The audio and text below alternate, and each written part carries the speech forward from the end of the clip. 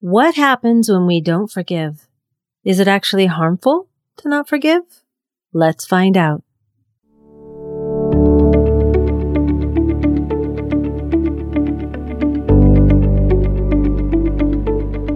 Hi, I'm Brenda Reese, freedom and forgiveness coach, and a person just like you that is learning to navigate life and all of its challenges.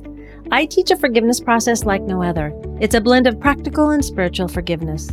This process guides you into knowing how unforgiveness can be keeping you stuck in your relationships, both personally and professionally, and how it prevents you from releasing resentment and finding joy. Each week, I share practical and some not so practical tips, tools, and advice from myself and other people that are on this journey just like us.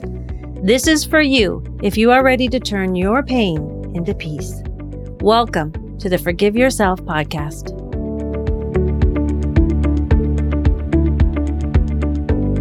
Last episode, we talked about the benefits of forgiving because as human beings, we don't do anything without a benefit.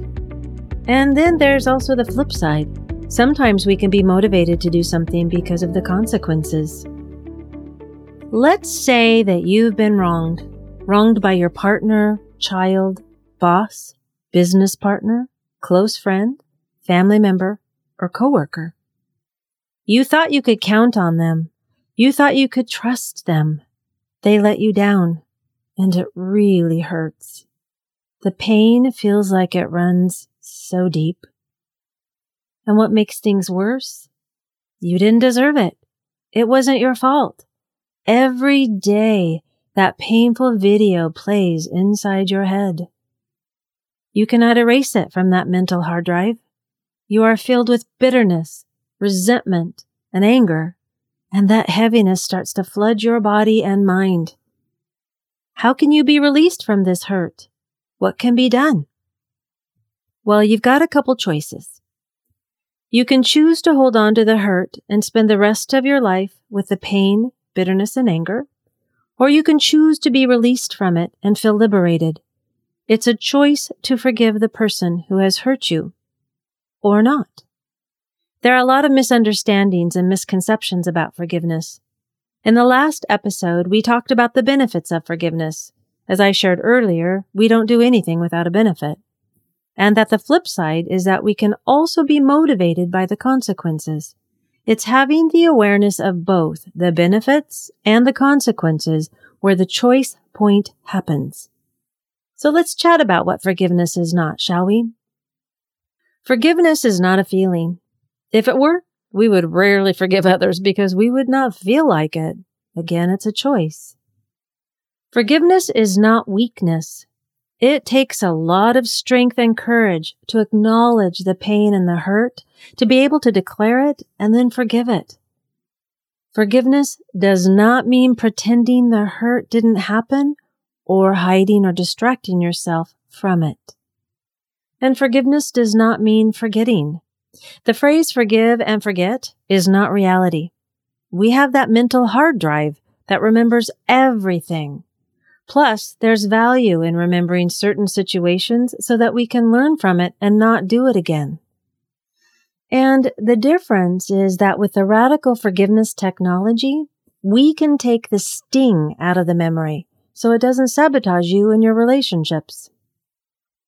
Forgiveness does not mean condoning or excusing wrong behavior, and it doesn't minimize or justify the wrong. We can forgive the person without excusing the act. An important part about what forgiveness is not is that it is not the same as reconciling. Reconciliation means forming a new relationship with that person or persons. Forgiveness is a necessary precursor to reconciliation, and without forgiveness, true reconciliation cannot occur. Yet it is possible to forgive without reconciling. That's what I love about the 5-step radical forgiveness process. Also, forgiveness is not based on the perpetrator's actions. Even if the person never apologizes or asks for forgiveness, we still can forgive. I talked about that with my dad in the trailer episode. Yes, it feels good to get an apology, yet it isn't needed. That's how we can forgive those who have died. Also, forgiveness is not conditional. It isn't about if someone apologizes and then you will forgive them. Because having it be conditional can really cause our own suffering. Forgiveness is not justice. Justice usually involves an acknowledgement of wrongdoing, an apology, and some sort of reward or punishment. Forgiveness is something that can occur whether justice happens or not. And I want to say that justice is important as a consequence to wrongdoing when breaking laws and hurting people, because it's an important part of our human lesson. And when we hesitate to bring someone to justice or report a crime, we can be stopping that person from learning a very important part of what they came here to learn. Forgiveness is not about changing the other person, their actions, or their behavior. It is to bring peace to our own hearts and minds. Oh my gosh, have I tried to change people in my life? Yeah, look at my marriage history. I tried to change a lot until I finally realized I was the common denominator and I needed to change myself. That was a side note. And also, forgiveness does not mean that you have to trust that person. Trust is gained with honesty and truth-telling. You can forgive and yet have discernment around that relationship. And this is whether it's family of origin, friendship, or work. And lastly, forgiveness is not about changing the past. It is about shifting our perception around what happened so that you can be present and create the future you desire. I want to make a comment about forgiveness being a choice. You may not agree with me that forgiveness is a choice. This choice thing can be a bit unbelievable when you are sitting in the pit of despair, feeling sad and even angry about having some kind of crime or situation that has happened to you. Yet I ask you to be curious about it.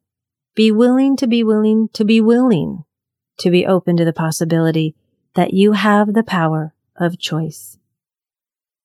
Remember that we can't erase the past, as we all know, and yet, by forgiving, you are accepting the reality of what happened and finding a way to live in a state of resolution with it, maybe even finding some peace around it. This can be a gradual process, and it doesn't necessarily have to include the person you are forgiving. You are doing this for you, for your peace of mind and heart.